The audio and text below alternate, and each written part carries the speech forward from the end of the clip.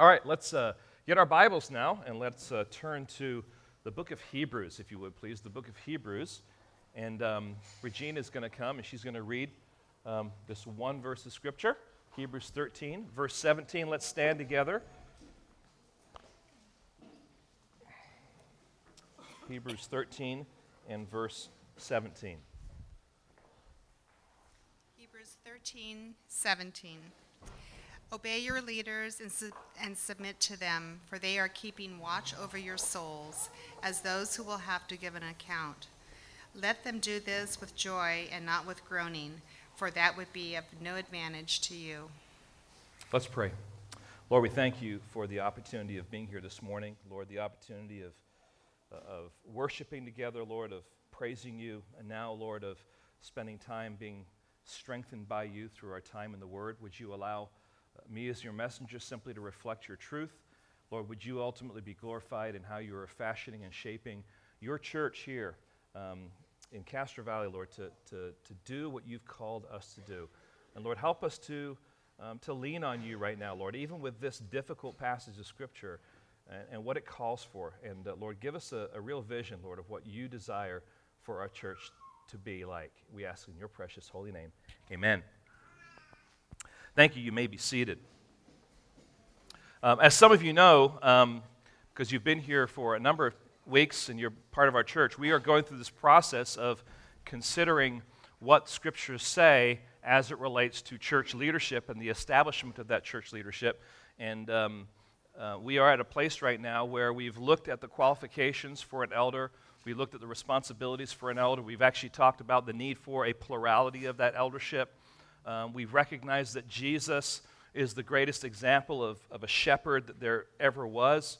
And we recognize that his sheep need guidance and leadership. And so all these realities are true.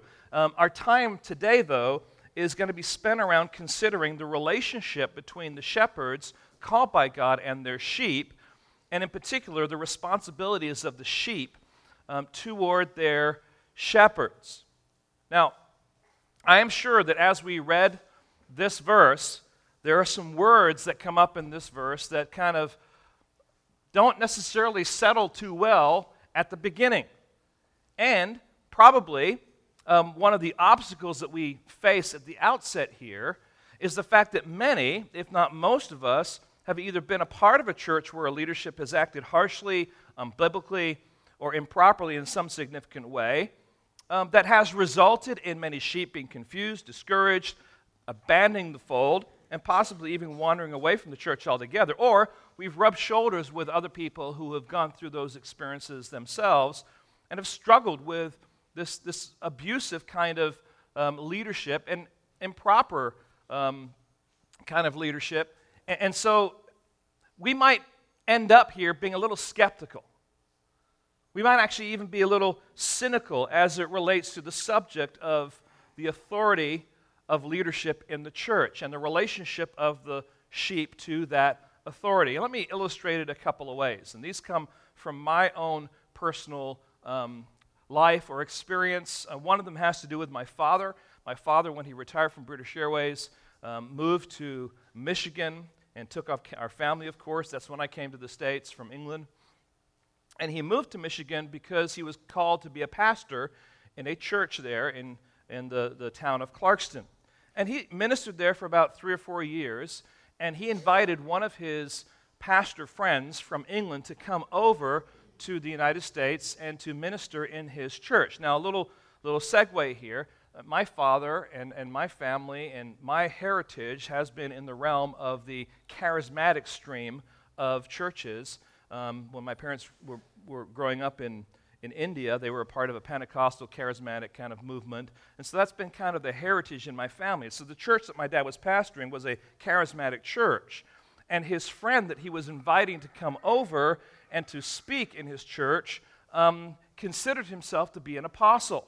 And many in the charismatic church, that's one of the things they recognize. They identify certain people to be apostles. Well, he came and he got up to speak on a Sunday morning in my dad's church, and this is what he said. He kind of recounted to the people that the night before God had spoken to him And this is what he needed to say to the church family. That God was telling him to say to the congregation that the days of Aubrey Phillips, that's my father, being pastor at New Hope Bible Church were coming to an end. And that one statement caused a lot of anger among the people, division in the church, and ultimately led to my father's resignation. This self-made apostle spoke with authority as if God had spoken to him with this reality.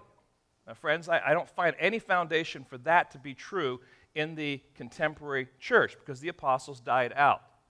Okay? The office of apostleship is no longer in place. But the audacity to get up and to stand before a congregation and say, you know what, this guy is not going to be your pastor anymore. Who determines that? Well, God told me last night. Oh, okay. And that's one kind of, you might want to say, extreme. Now, when I was pastoring in Michigan, I took a little church that had struggled in the context of I want to say a much more conservative church, a larger church in the Midwest. There's a lot of churches that are like this. It's kind of an independent Baptist church, and they're very evangelistic. They push like bus ministry, real heavy, that kind of a thrust. And in that particular church, these people ended up leaving that church, and over the course of my ministry with them, things came out in counseling about things that were taking place in that church and what was going on. And to kind of summarize it, one illustration is one of the people's spouses had committed adultery, not once but many times. And this person was an adult Sunday school teacher in that church. And when they were confronted and when the leadership was approached and asked questions about that particular individual, the response from that leadership was this: if we removed him from his position of leadership, it would cause a scandal for our church. So for the sake of the ministry, and I put that in quotes, he is still serving in leadership, teaching an adult Bible class. For the sake of the ministry, we're not going to deal with the sin that is before us because we don't want a scandal in the church. And the answer to that is there's already a scandal in the church. And the greater scandal is the fact that you're not willing to do anything about it and confront him and lovingly care for the flock in that way. So those are just two examples of maybe why when we come to church leadership and the subject of church leadership and how the sheep relate to that leadership, we can be a little bit cynical and we can be a little skeptical. And you can just look across American Christianity and there's lots of really bad examples out there, right? But you know what? You don't hear about all the good examples. I mean, you don't hear that on CNN or on the news that this church and their leadership are honoring God and they're solid and they're caring for their people. You hear the negative stuff. And friends, we've got to be careful that we don't allow our cynicism to create a paradigm that is unbiblical, that we're not willing to look at what God says in His Word. So we come now to Hebrews 13:17, and it begins here by saying, obey your leaders and submit to them. You're like, what? Obey and submit? You mean if they're just to speak and tell us to do something, we're to obey? All right, that's a good question. And I think we need to process through this passage to find out exactly what is being said. But friends, I want to say this loud and clear. Even if there are churches all over the USA who have sinful and abusive leaders that are called elders, deacons, pastors, or whatever they're called, that doesn't mean that we run away from being eager to honor God with what He says in His Word. There are hundreds of cults and religions that misuse and abuse God's Word, but we don't then say, well, since the Word of God is abused and misused in those cults and those other religions, we're going to abandon God's Word. No, we're going to say, we're going to study God's Word as it says and make sure that we are using it in a way that honors God. And so in the same sense, we want to come to the subject of eldership, but also come to the subject of how the church members relate to that eldership and say, there's got to be a right way to do this. Because God wouldn't have spoken to it if that wasn't true. And if God says here, obey and submit, there's got to be something to that He wants us to recognize. And we can't run away from it even though there have been abusive situations. Okay, so we want to be careful here that we're not just saying, okay, I'll put up with this, but I'm not really going to obey and I'm not going to submit. Well, I want you to just encourage you to hear the word of the Lord this morning and allow our time to flesh out a helpful paradigm and a helpful understanding of what's going on. So the question for us this morning is, what are the responsibilities of the sheep to their shepherds? What does the Word of God teach us regarding how the sheep are to relate to their shepherds?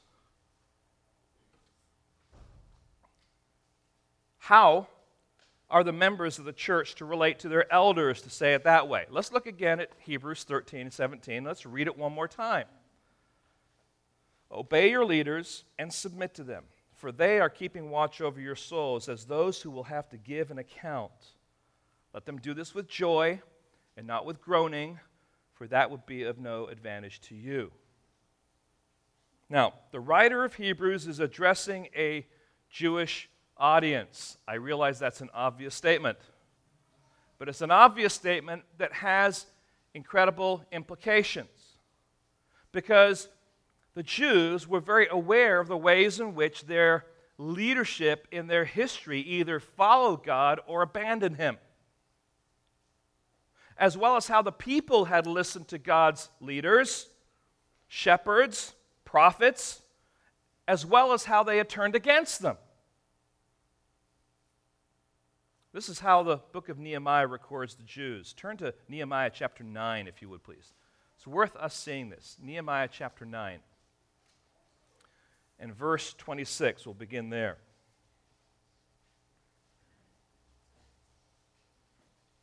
Here is what is recorded in this song of that kind of goes through the history of the Israelites in Nehemiah 9.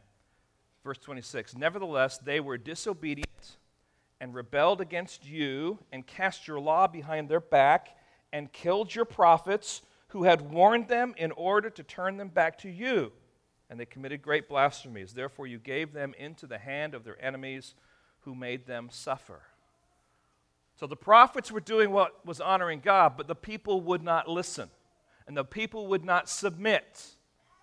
And so they were not obedient and submissive to their shepherds at that point in time. So God has instituted positions of leadership also within the New Testament church. And He is greatly concerned that they be recognized and maintained in a manner that He has prescribed in Scripture. And so that's what we're seeking to do here at Gateway, is to establish a biblical, that's why we say biblical, a biblical eldership. Not just an eldership, but an eldership that conforms to the teaching of Scripture and is submissive to the teaching of Scripture. So God has also greatly concerned that the members of any particular local church understand and live out what the biblical principles say about their relationship to those leaders. Now, I already gave you a couple of examples, but let's just kind of highlight two extremes as it relates to the leadership here. Two extremes. Number one would be the cynical attitude, the skepticism leads us to a place where we just want to deny any need for authority in the church. There's no authority. Now, some of that is the spirit of the age, isn't it? We don't want any authority telling us what we should or shouldn't do. And how dare you tell me, that I should do something? In fact, you're abusive if you do that.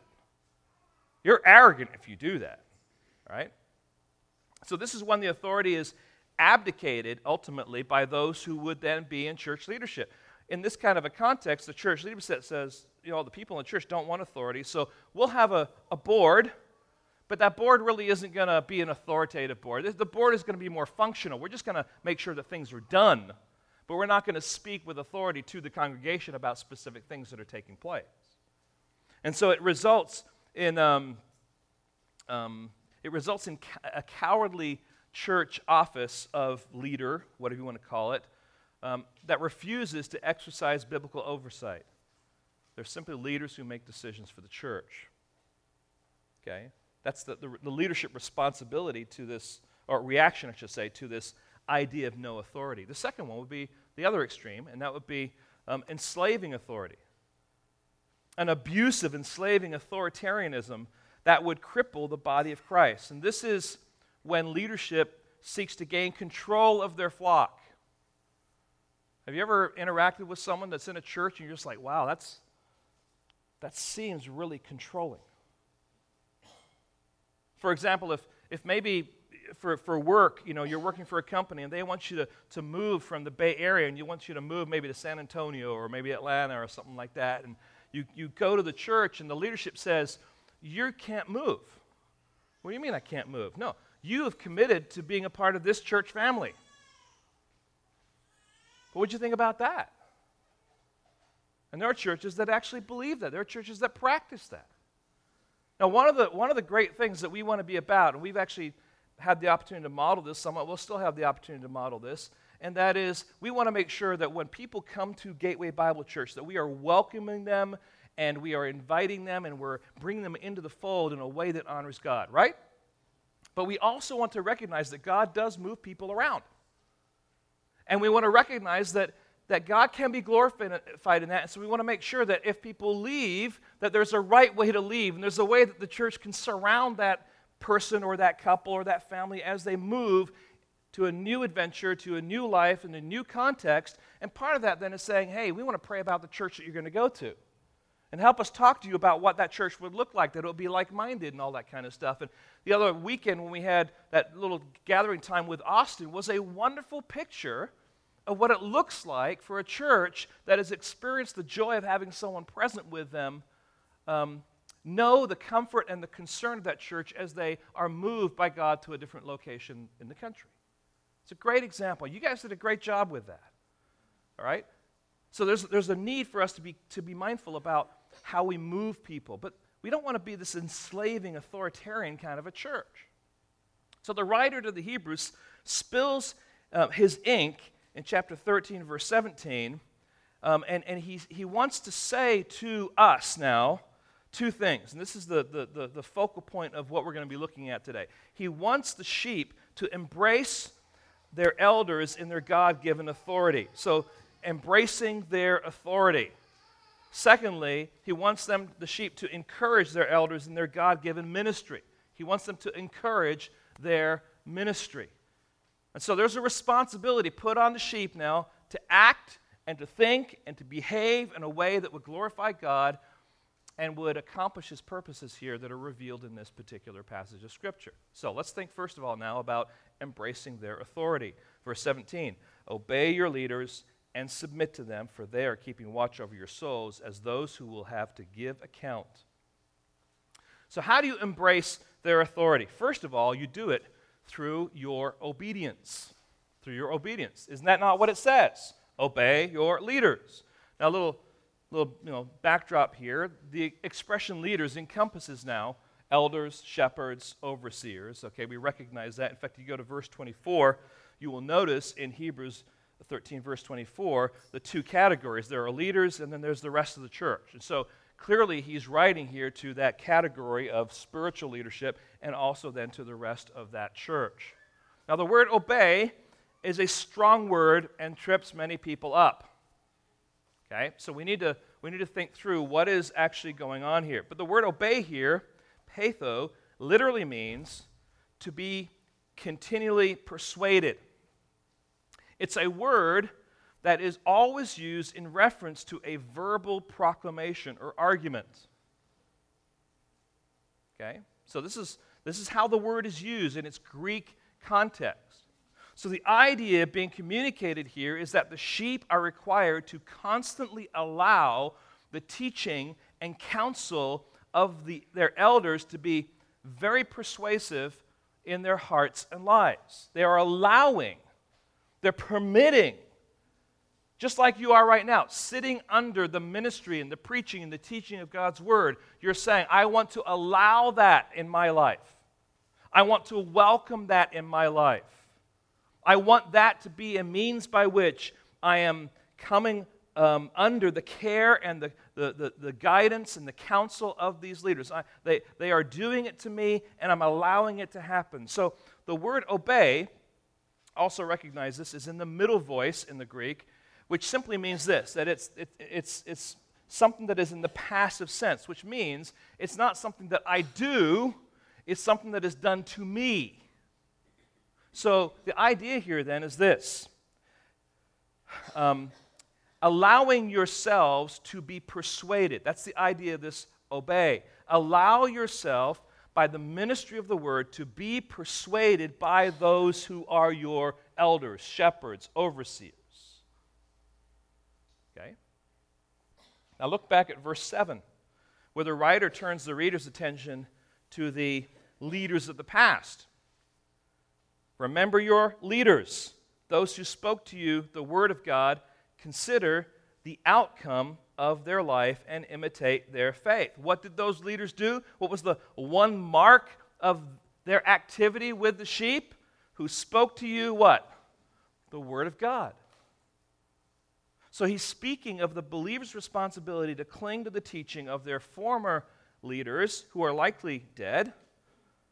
And now, specifically, rather than being, verse 9, led away by diverse and strange teachings, they are now, in the same way as they were remembering their former leaders, to also receive the words of their present leaders, and to do that with joy, and to do that eagerly. So this command to obey the leaders contains an unmistakable emphasis on the authority of their words in our lives. So, it's not so much, for example, this morning, it's not so much that Rod is saying something to our church family today. What is the point? That Rod is hopefully the vehicle through which God's word is being made known to you this morning. So it's not so much, well, Rod said X, Y, and Z. It's that God says X, Y, and Z. I remember years ago when I was ministering in Buffalo as a youth pastor. This was the era of Bill Gothard. You guys, some of you may remember Bill Gothard. And I remember conversations in church meetings that say, well, this is what we believe. And of course, there was always a group that would say, well, Bill Gothard says. Well, Bill Gothard says, and Bill Gothard says. And it just kind of, you got tired of saying, all right, Bill Gothard says. Now, he may have had a lot of good things to say, and he may not have, depending on your opinion, all right? But ultimately, what's important? What does God's word say? Okay? And so we want to make sure that we're recognizing that to put ourselves under that kind of leadership and teaching is to also put ourselves under the ministry and the teaching of the Word of God. Now, there's a qualifier here.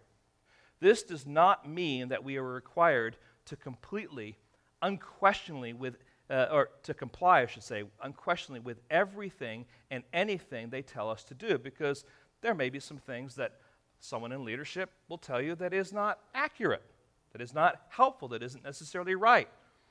Actually, I think you have it in your handout there. Turn to John chapter 3 John, and verses 9 through 11. Because in this particular little letter, John is writing to Gaius, and he's telling him to disobey Diotrephes, who more than likely, as best we can tell, was in a position of spiritual leadership at that point in time. Okay? He says now, I have written something to the church, but Diotrephes, who likes to put himself first, does not acknowledge our authority. So if I come, I will bring up what he is doing, talking wicked nonsense against us. And not content with that, he refuses to welcome the brothers and also stops those who want to and puts them out of the church. Beloved, do not imitate evil, but imitate good. Whoever does good is from God. Whoever does evil has not seen God. And so from this passage, we realize that God is teaching us that God doesn't want us to obey church leaders if they tell us to do evil. All right? He wants us to obey when they are telling us to do good. And of course, that means that we have to be discerning, that we have to have the ability to understand God's word and to study God's word and to be able to question whether or not what is being taught is right. That's just kind of a Berean attitude, right? You've heard about the Bereans in the book of Acts. They weren't satisfied by saying, we're just going to take what you say and that's it. No, they listened. And they listened, and they went home, and they opened up the scriptures, and they found out for themselves that what was said is actually true. And we should all be doing that. And by the way, that's one of the reasons why we have home group. Probably over the course of the last 2 years, I have said something that may not be exactly right. Believe it or not, I know. And it's one of those hard things to imagine, right? No, of course, because I'm human. I'm fallible. And we want to be able to have some freedom to interact on those things. Okay? Rather than saying, well, I'm the teaching pastor, everything I say, oh, come on. It's my responsibility, it's my role, it's my calling. But you know what? I'm human, I'm frail. I may say things that may not make sense. Well, I probably say a lot of things that don't make a lot of sense, but there's some things you get like, oh, we need some clarity on that, or that just sounded wrong. Now, here are some questions to help us in determining whether we should obey our leaders or not, okay? Question number 1. Is your concern a matter of conscience or merely preference? So if we come to the place after a time of saturated study in God's Word, and we are firmly convinced from Scripture that what we have been hearing from our leaders is false, we may have good grounds to reason and to follow our conscience rather than their words. All right? Is it a matter, or is the concern a matter of conscience or preference? And friends, there's so many people that are struggling in churches right now, not out of conscience, but out of preference. Right? I mean, just throw out some things. Style of music, time the church starts, how long the pastor preaches, color of the carpet. We don't, fortunately, have any carpet here. The shine of the whatever it might be, right? I mean, they're all preference things, and someone has to make a decision, and in the context of a church, you let those people that make those decisions make the decisions because you're coming here to worship. All right? Our word of caution here. The conscience is only as good as the knowledge that your mind possesses. In other words, if you do not read God's Word, then your conscience is not going to be taught by God's Word to be sensitive to know what is true and what is not true. So just to say, well, my conscience is going to be my guide. Well, your conscience may be your guide, and your conscience may be faulty because you have not fed your conscience the truth of God's Word. Okay? All right? This also means that our emotions and feelings are not the issue. And just hear this. You might feel that something is right, but it's actually wrong. You might feel that something is wrong, but it's actually right. And unfortunately, in our sinfulness, our emotions often point us away from our obedience rather than toward it. Also, we must be careful not to confuse the convictions of our conscience with our preferences. And so we kind of go back to that thing, okay? Are these preferences, or is this really an issue of conscience? Friends, that's really important, all right? Secondly, is their leadership causing me to sin, or is it confronting my sin? Now, friends, if I'm up here and I'm opening the Word of God, what's ultimately going to happen as it relates to your sin? Hopefully, you're going to be confronted. What do you mean? Hopefully? You actually want me to be confronted with my sin? No, that's what God says He will do when the Word of God goes out. So of course. But we're living in an age where people do not want to be confronted with their sin, right? So is their leadership causing you to sin, or is it confronting your sin? And you might get upset with leadership because they're actually doing what they're supposed to be doing. Because they're calling a spade a spade. Because they're revealing what you're thinking and what you're doing as sin, and you do not want to submit to the ministry of the Holy Spirit in your heart. And of course, you're going to attack the people that are going to be giving the message. So you've got to be careful here. Is their leadership causing you to sin, or is it confronting your sin? Third thing here, is the leadership issuing commands or merely offering counsel? That's a huge difference between a command and a counsel, right? The main thrust of the passage is that the leaders, elders here, are opening up God's Word, teaching it, explaining it, and pressing it home on the sheep. They may give illustrations or examples to help us understand what's going on in our hearts, but we must be careful. We must avoid the dangerous tendency, and hear this, to allow our leaders to do all of our thinking for us. For example, young girl interested in getting married, goes in to see one of the elders. meet with an elder, do you think I should marry X person? In some churches, honestly, in some contexts, you don't marry that person unless you get approval. Now, there's a whole thing of whether believer or not believer, that's a whole other issue. But the point is, how much control is that leadership going to have on decisions that you're making day in and day out? Or is it counsel? Well, my answer to that girl would be, well, let's talk about this person's relationship with God. Let's talk about this, whether or not they are actually a believer. But you're counseling versus commanding. Big difference, right? And there's a need for elders, shepherds to counsel. There's a need for elders and shepherds to say, well, listen, this is what God's word says, so you're going to have to wrestle with this truth. But I'm not like here, okay, I'm going to bless this thing, and I've said, oh, he said it, I can, okay. That means it's okay, it's right. No. We got to be careful, right? Is this a command or is this counsel? Now, the book of Proverbs gives us guidance as to the importance of godly counsel.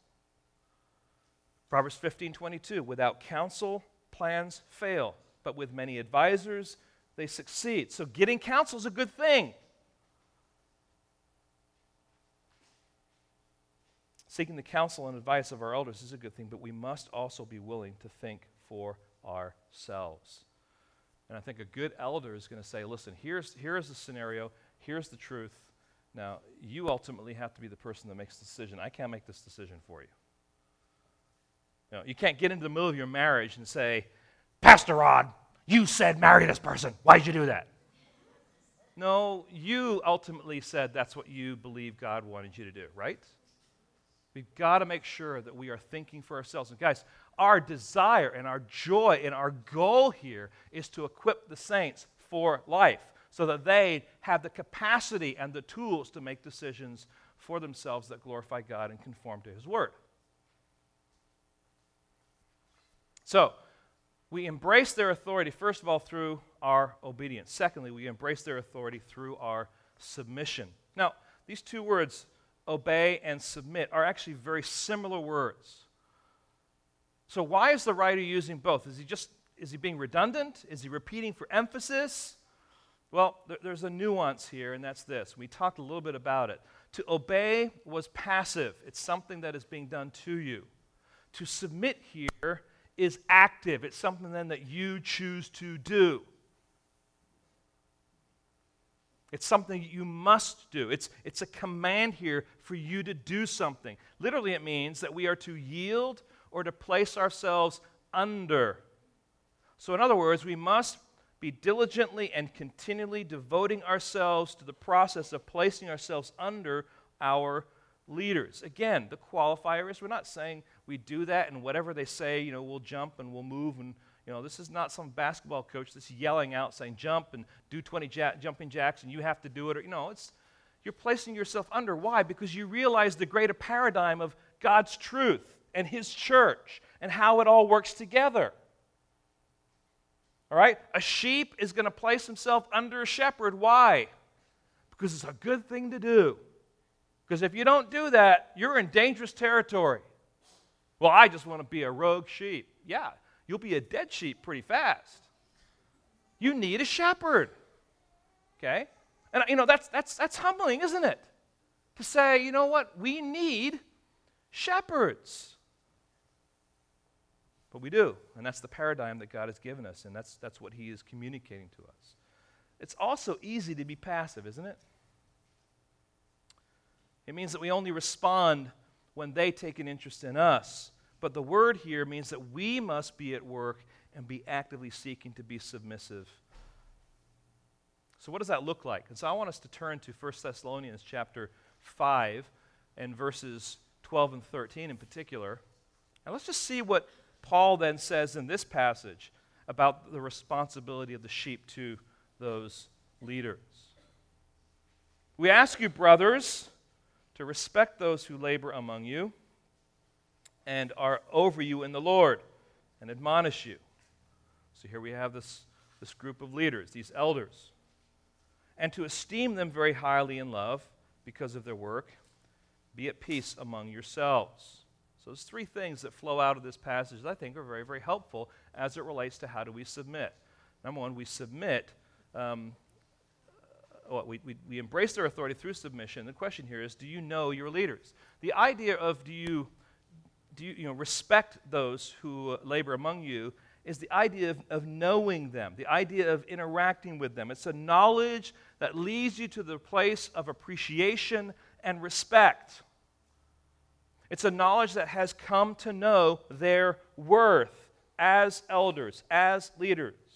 It's a knowledge that recognizes how they labor for the flock. And so, friends, it's really, really important that we ask ourselves the question, do we know our leaders? Our American church paradigm is, for the most part, there is a pastor who oversees a church. He is the one who does all those churchy things. If I'm in the hospital, who do I expect to be there? Pastor. If someone dies, who do I expect to officiate at the funeral? Pastor, right? If I have a problem and I can't fix my car, I can call my pastor because he should come because he is a servant to me, right? I mean, he's full-time. And what does he do? He speaks for an hour on Sunday. Come on, right? Now, there's this attitude that is part of the DNA of the church in America that kind of has an understanding that the pastor is our paid spiritual leader. And what we're trying to show from Scripture is that paradigm is not biblical. That the paradigm that God reveals here is a plurality of elders, and not only that, those elders are there for the spiritual care and oversight. This week, I won't get into the details, but I was so encouraged by some particular people in our church family that met some particular need of another family and communicated with me as the teaching pastor and said, hey, this is going on, pray for me. And I'm kind of wrestling with this whole thing, and the pastor, should I go, that kind of stuff. It's like, no, these people are able, they're wise, they can go, and God's going to work through them. And hearing back from them afterwards, like, it was great, God was able to do this, God was able to do this. Now, friends, it's the church that ministers to one another. It's not just the elders or the teaching pastor that ministers to everyone in the church. We minister to one another. That's a healthy church. Okay? And we need to be careful that we're not putting all that on those who are in that place of spiritual leadership. Now, I'm not saying that those people in that place of spiritual leadership shouldn't do any of that. If you're in the hospital, I'm more than likely going to come and visit you if I am aware of it, right? But the thing is, sometimes we get all bent out of shape. Well, the pastor didn't come. Well, it could be there are other things going on, and there were 10 other people from the church that showed up and encouraged you, and they contacted him and assured him that you were doing fine, and that's the church, okay? Secondly, not only know your leaders, do you esteem your leaders? Do you esteem your leaders? It didn't say, do you esteem your leaders? The key letter there is E, right? Do you esteem your leaders? It says, esteem them very highly. So where would you put that on the scale of esteeming? That's a pretty high esteem, right? A very high esteem. All right? In love because of their work. Literally, it means to think the world of them. Now, my goal here is not to kind of spank you into submission so that you'll do this, all right? You understand that? We're just unpacking what Scripture says here. There is a respect, there's a love, there's an appreciation, there is this esteeming and love of who they are and what they're called to.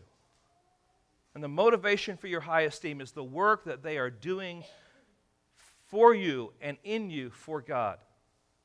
Do you esteem them? Thirdly, do you live at peace with your leaders? It says, be at peace among yourselves. Are you in conflict with your leaders? Are you fighting with them?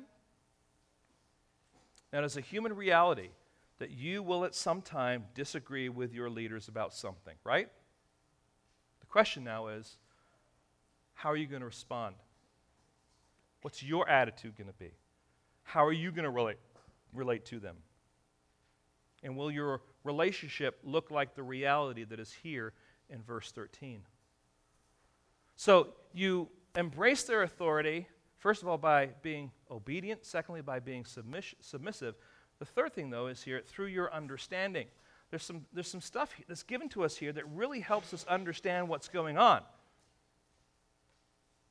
And so what is it that we're to understand? Verse 17 again, obey your leaders and submit to them, for they are, what? Keeping watch over your souls as those who will have to give an account. So the first thing we need to recognize here is that they are responsible for you. They are keeping watch over your souls. That expression, keeping watch, flashes us back to Ezekiel chapter 3 in verse 16 and following, where it talks about this watchman on the wall of a city looking out for enemies. Now, we're really not living in a culture that recognizes that. If you want to go visit San Francisco for a day, you can go across the Golden Gate Bridge and go under the little loop and climb up to the top, and you can see San Francisco from the northern side and look back. But you'll also notice that there's a whole bunch of gunneries up there, right? That are built there. Why? To watch and make sure that the enemy didn't come into the bay. A watchman would stand on the top of a city wall, and there'd be lots of them around the place watching to make sure if the enemy was coming or if there was danger coming that they could tell people to be ready. And so what's going on here is that they are responsible for you in the same sense that they are watchmen looking and being careful to protect those that are under their care. And the passage there in Ezekiel chapter 3 goes on and tells us that if the watchman fails in his duty to warn of the looming dangers and the people die, their blood will be upon his hands. They are responsible for those who are there in the city. In the same sense, these elders are responsible for those that are part of the flock. They have a responsibility for you. That's the first part. We need to understand the weight of that responsibility. Secondly, they are accountable to God. The priority of every pastor or elder or shepherd or church leader is to care for the spiritual welfare of the congregation. They will one day stand before God and have to give an account of the way they represented Christ as the head of the church. And friends, that is a very sobering reality and a very sobering responsibility. And if you are not an elder, if you're not a church leader, you do not have to account for that. But those who are in leadership do. So when God looks down at Gateway Bible Church, he's first looking through me, and he's looking then also through the other elders that will be overseeing, and he's saying, you know what? You are responsible to care for my flock, and you are accountable to me. That's no small thing. And friends, that's why it's really important that we must recognize that we can't just play at church leadership. We can't just say, let's get Mr. Clever Businessman to be serving on the board. Or get, Mr. Popular to come and be a part of that. These are very serious roles in the context of the church. And the church must take it seriously, and the leaders must take their responsibility before God very seriously. And that's why the Apostle Paul says this in 2 Corinthians 12:15, I will most gladly spend and be spent for your souls. That was his desire. That was his willingness. So, first of all, we embrace their authority. And those words, obey and submit, have a different perspective, hopefully, now for you. Something that's far more achievable, something that does not place me in the context of bondage or abuse, but something that is clearly what God desires from me as an individual in his church to do so that I can be growing to be like his son, Jesus Christ. But secondly, you have a responsibility to encourage their ministry, to encourage these elders in their ministry. It says, verse 17 again, let them do this with joy and not with groaning, for that will be of no advantage to you. So let's just kind of work backwards a little bit here. The goal here is that what is done would be for your advantage, right? You want it to be profitable for you. That's the idea behind it. And so there's a responsibility that you have to do what you can to help them to rule, to oversee with joy and satisfaction, so that it will not be unprofitable for you, but that it will be profitable for you. So the first thing we're going to look at here that we pull out of this is the disadvantage of groaning. Right? Let them do this with joy and not with groaning. Groaning here is an inner expression, an inner, inexpressed groaning. It is primarily the result of the sheep who are not willing to obey or submit to their leaders' God-given responsibility as they shepherd and care for the flock. It is the life and ministry of Jeremiah who I think best exemplifies this groaning.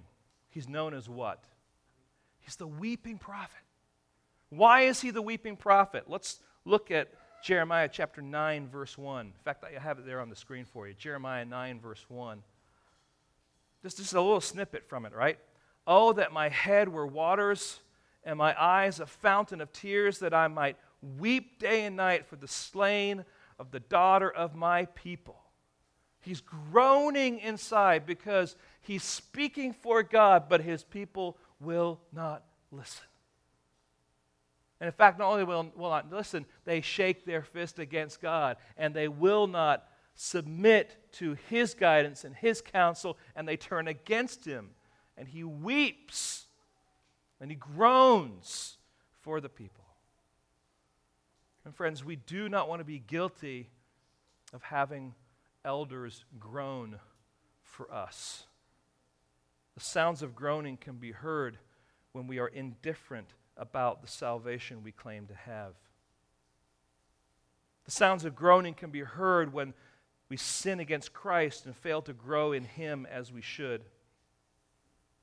The sounds of groaning can be heard when we bite and devour one another, or when we sow discord among the brethren, or when we listen to false teaching and false teachers without discernment, and we seek counsel from those who are opposed to God and his breathed out word. When we take the preaching and teaching of God's word lightly, when we've lost love for the lost, when we don't care for the plight of those suffering. Friends, there's this groaning that goes on where people are just consumed with their own selves and their own stuff, and a godly, God-honoring elder is going to, in his heart, just moan and groan for those people who have lost their way. What we want to be doing is seeing the advantage of joy, the advantages of joy. Let them do this with joy. The goal of every church member is that their elder carry out his responsibility with joy. This is how Paul describes it in his letter to the Philippian church.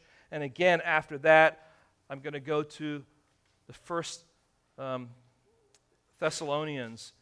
Just listen to Philippians chapter 2, verses 17 and 18.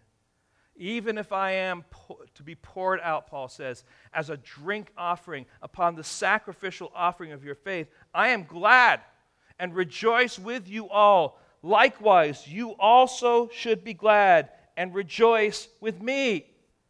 There should be joy that is taking place in the context of the body of Christ, both from the leaders as well as those who are part of the church. 1 Thessalonians chapter 2, verses 19 through 20, Paul says, "For what is our hope or joy or crown of boasting before the Lord Jesus at his coming? Is it not you? For you are our glory and our joy." So here you have the heart of one who is this shepherd saying, the flock of God is his joy, is his crown, is what he wants to boast about. There's an advantage of joy. What are the things that bring joy to an elder? I've listed a whole bunch of things up here. You can read them.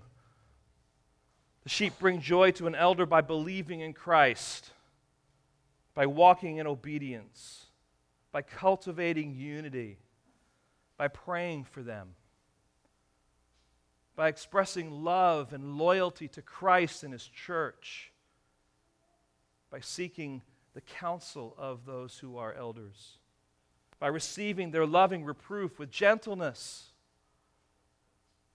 by believing the best about their character, their motives, and their decisions, by working beside them in ministry. You might even add a 10th one there, by working in a godly way when there is a disagreement. These are all advantages of joy. And we can summarize what Paul is saying here in these instructions by looking at 1 Thessalonians 5:12. And here's how he puts it.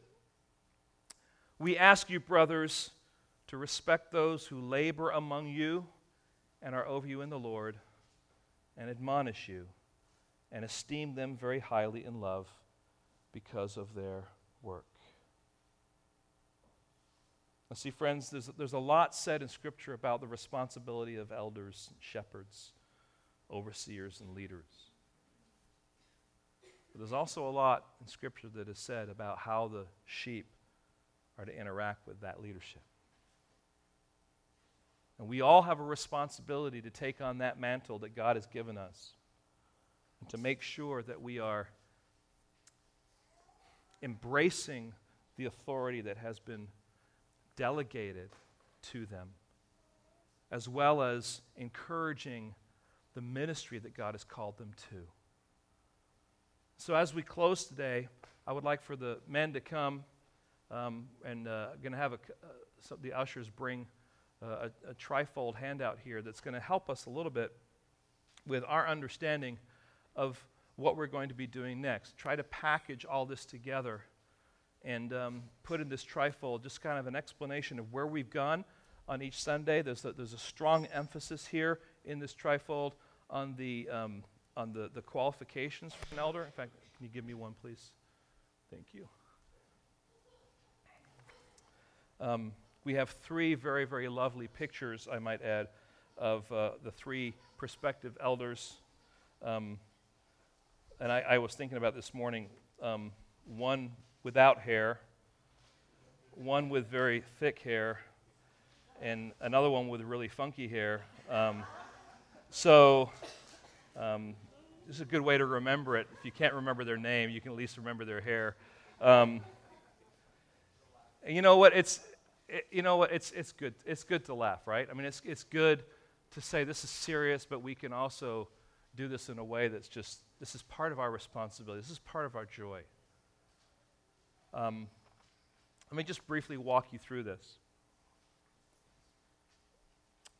We've gone through this series looking at eldership. I've summarized that, points 1 through 7. And just read number 7, not verse 7, but number 7. Having carefully assessed, affirmed, and commissioned these men, the prospective elders, the flock is to graciously and lovingly obey, submit to, and encourage these elders as they seek to honor God and care for the flock. That's ultimately where we want to go. Okay, and so there's a process here. Having identified and observed the prospective elders, we want to take the months of November and December to do some final evaluation and interaction. We want to make sure that it is clear that this process and the establishing of biblical eldership is a Godward priority that must be taken seriously and pursued with a humble biblical caution. So we're asking for your participation, prayer, and affirmation. We're also making the assumption that unless we receive a concern from one of you that sticks, that goes to qualification, the general one there above reproach, unless we get a concern from one of you that sticks, you are affirming with Pastor Rod that these men are qualified to serve you as elders. Let me just kind of walk you back.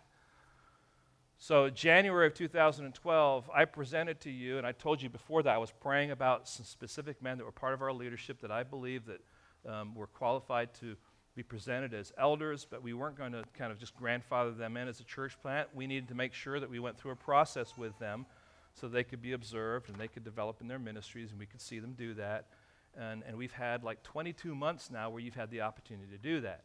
At that time, I said to you, if you have a concern, please put it in writing with your name signed and submit it to me, and I will take it seriously. I'll interact with you and find out if there's anything that needs to be done or if this person should or should not be continuing in this capacity, okay? So it's been a long time, right? And what we're doing right now is saying, let's just kind of ramp it up a little bit more and say, we'll have 2 more months where we're looking at these men and we're asking ourselves the question, is this what God desires, so that come January we can actually have a Sunday set aside where we can affirm these men. If there is nothing received, then the assumption is what? That you are in agreement. Okay? And so afterwards, then say, well, I really didn't think that person should have been, blah, blah, blah. Hey, none of that. That's gossip, if that's the case. Because you've had plenty of time. In fact, one of the questions would be that I would ask, and I think that's down here. No, it's not. It would be one that isn't there. If you are actually going to submit a letter, and if you have a concern, I want you to do that. But one of the questions would be, why is it taking you so long? Okay? And it could be, it's something that just came up last week. Okay, fine. It could be your own laziness. Be honest about that. Okay? But look at the questions here. And these are just questions of caution. This is not saying don't do this. But if you have a genuine concern, here are the questions. Is my concern a matter of feeling or fact? I just feel that this person really, your feeling may not be right. Okay? Is it feeling or fact? Is my concern the result of gossip or is it slander? Well, I heard someone say that this person was, well, what is that? You heard. So you heard. What should you do when you hear what other people say about someone else that tears them down? What is that? We call that gossip. Actually, it could be slander. Okay? So you have to deal with that. Has this person been approached biblically about this concern, to your knowledge? If so, when and by whom? Do you need to approach, are you the one that needs to approach the individual because you believe they have sinned against you? What makes this concern a matter of disqualification? Now, all I'm trying to do there is to say, listen, I want you to think through why you want to submit a letter first.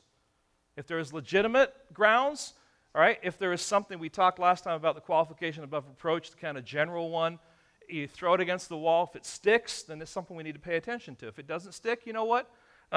Then we address it and say, that was a concern. We've looked at it. There doesn't seem to be any substance to it, and we are okay to move on. All right? And if you send me a letter, I will do all I can. In fact, I will commit to you to contact you and talk to you about it and give you some counsel as to what to do next. Okay? And it may mean that we need to talk to that individual, that particular candidate. Okay? All right? Are you with me there? I'm just trying to be honest. If you were the person that was being considered right now, you would want people to deal with you fairly. And I think there's legitimacy to what's going on here, all right? Now, there's the wonderful pictures of our 3 candidates. You can read about them. If you don't know who they are in this room right now. Then you have this whole list here of the qualifications. Consider the person's calling, their character, and then ultimately their confirmation. Ultimately, when these men are brought into eldership, they are being confirmed, yes, by me, but they're being confirmed by our church family by virtue of a process that we've been through together. You've had the opportunity to see their lives, their character on display, even to sit under their teaching and ministry at different times. Or maybe you haven't because you've chosen not to. Okay? But there's a process that is here, right? Now, there's that. Also in the bulletin you noted, and Matt mentioned it, that next Sunday and the following Sunday and the following Sunday, we're going to have some interviews with these guys. I'll be emceeing them and talk a little bit about that. This is not an opportunity to give them the question that no one can ever ask so that we can stump them. This is an opportunity to learn from them and to grow from them. And the reality is, for the meat and potatoes of our church family, I don't know who the meat is, I don't know who the potatoes are, but from the meat and potatoes of our church family, if you have questions, you don't have to wait for a Q&A time. You pick up the phone, you say, I want to have coffee, and some of these guys have already had that with some people in our church who are saying, I want to hear these questions answered. It's a good thing, right? All right? So I wanted to make sure, fleshed out of what we're talking today, you as a church family have a responsibility. And your responsibility might simply be saying, God, I'm praying about this. I don't see anything. I think this is right. I think these men are great. I'm affirming it. I'm going to be a part of the process. And so when we actually finally come to the place where there's a commissioning service, you will have been a part of the process. And this will be a church doing this together. You with me there? All right? We want to make sure we're doing it appropriately and with great biblical caution. All right? Secondly, something that we haven't touched on incredibly, but I think is helpful for us right now, and it just happens to fit in with what we're doing. Let's remember that elders are not the head of the church. Who's the head of the church? Jesus is the head of the church. All right? And because he is the head, he has given the church the gift of elders who are to speak for him, to point to him, to be accountable to him. Any counsel, any guidance, any direction an elder gives should reflect whom? Christ. But the elders are not Christ. And they're not trying to be Christ. But they're trying to carry out their God-given responsibility for him. For you. Does that make sense? All right? So with that in mind, we need to take a few moments here to realize that all that we've been talking about is the result, is the outflow, is the blessing and benefit that we receive as a result of what Jesus Christ has done for us on his cross. The church would not exist. Eldership would not be conceived of. We would not be gathering together like this if it were not for the Lord Jesus Christ and his bloody sacrifice on the cross. And so let's just pause for a moment. I'm going to allow the band to move up here. We're going to take some time to celebrate the Lord's table. And this is an opportunity to remind yourselves of who you are in Christ. To go back to that beginning moment when God breathed new life into you. And as the reality of his sacrifice and his gift of himself for you settled in your heart, now looking back on that, just praising him for his goodness and reminding yourself of your need of him, not just then, but even now. So let's just pause for a moment of prayer. Lord, we are in awe that you would call us to yourself. We're in awe, Lord, that you called us to yourself before you even created the world. That you established that and that you had us in your heart all along. And it's amazing to embrace that reality. But Lord, that's what you say in your word, that you did. And Lord, ultimately you did that through the sending of your Son, Jesus Christ, to be a sacrifice once for all.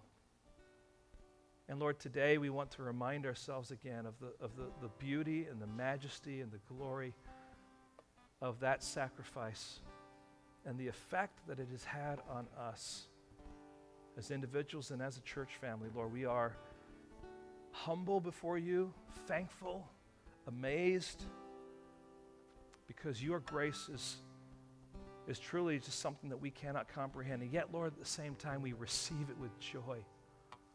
And we are thankful for it. So, Lord, help us today, not just to take the elements in a ritualistic way, but, Lord, help us to take them, Lord, in a way that expresses our heart gratitude and our praise for what you have done for us when we deserve to be the ones on that cross. Lord, we want to praise you today. Thank you so much for your goodness. In your name, amen. Let us stand.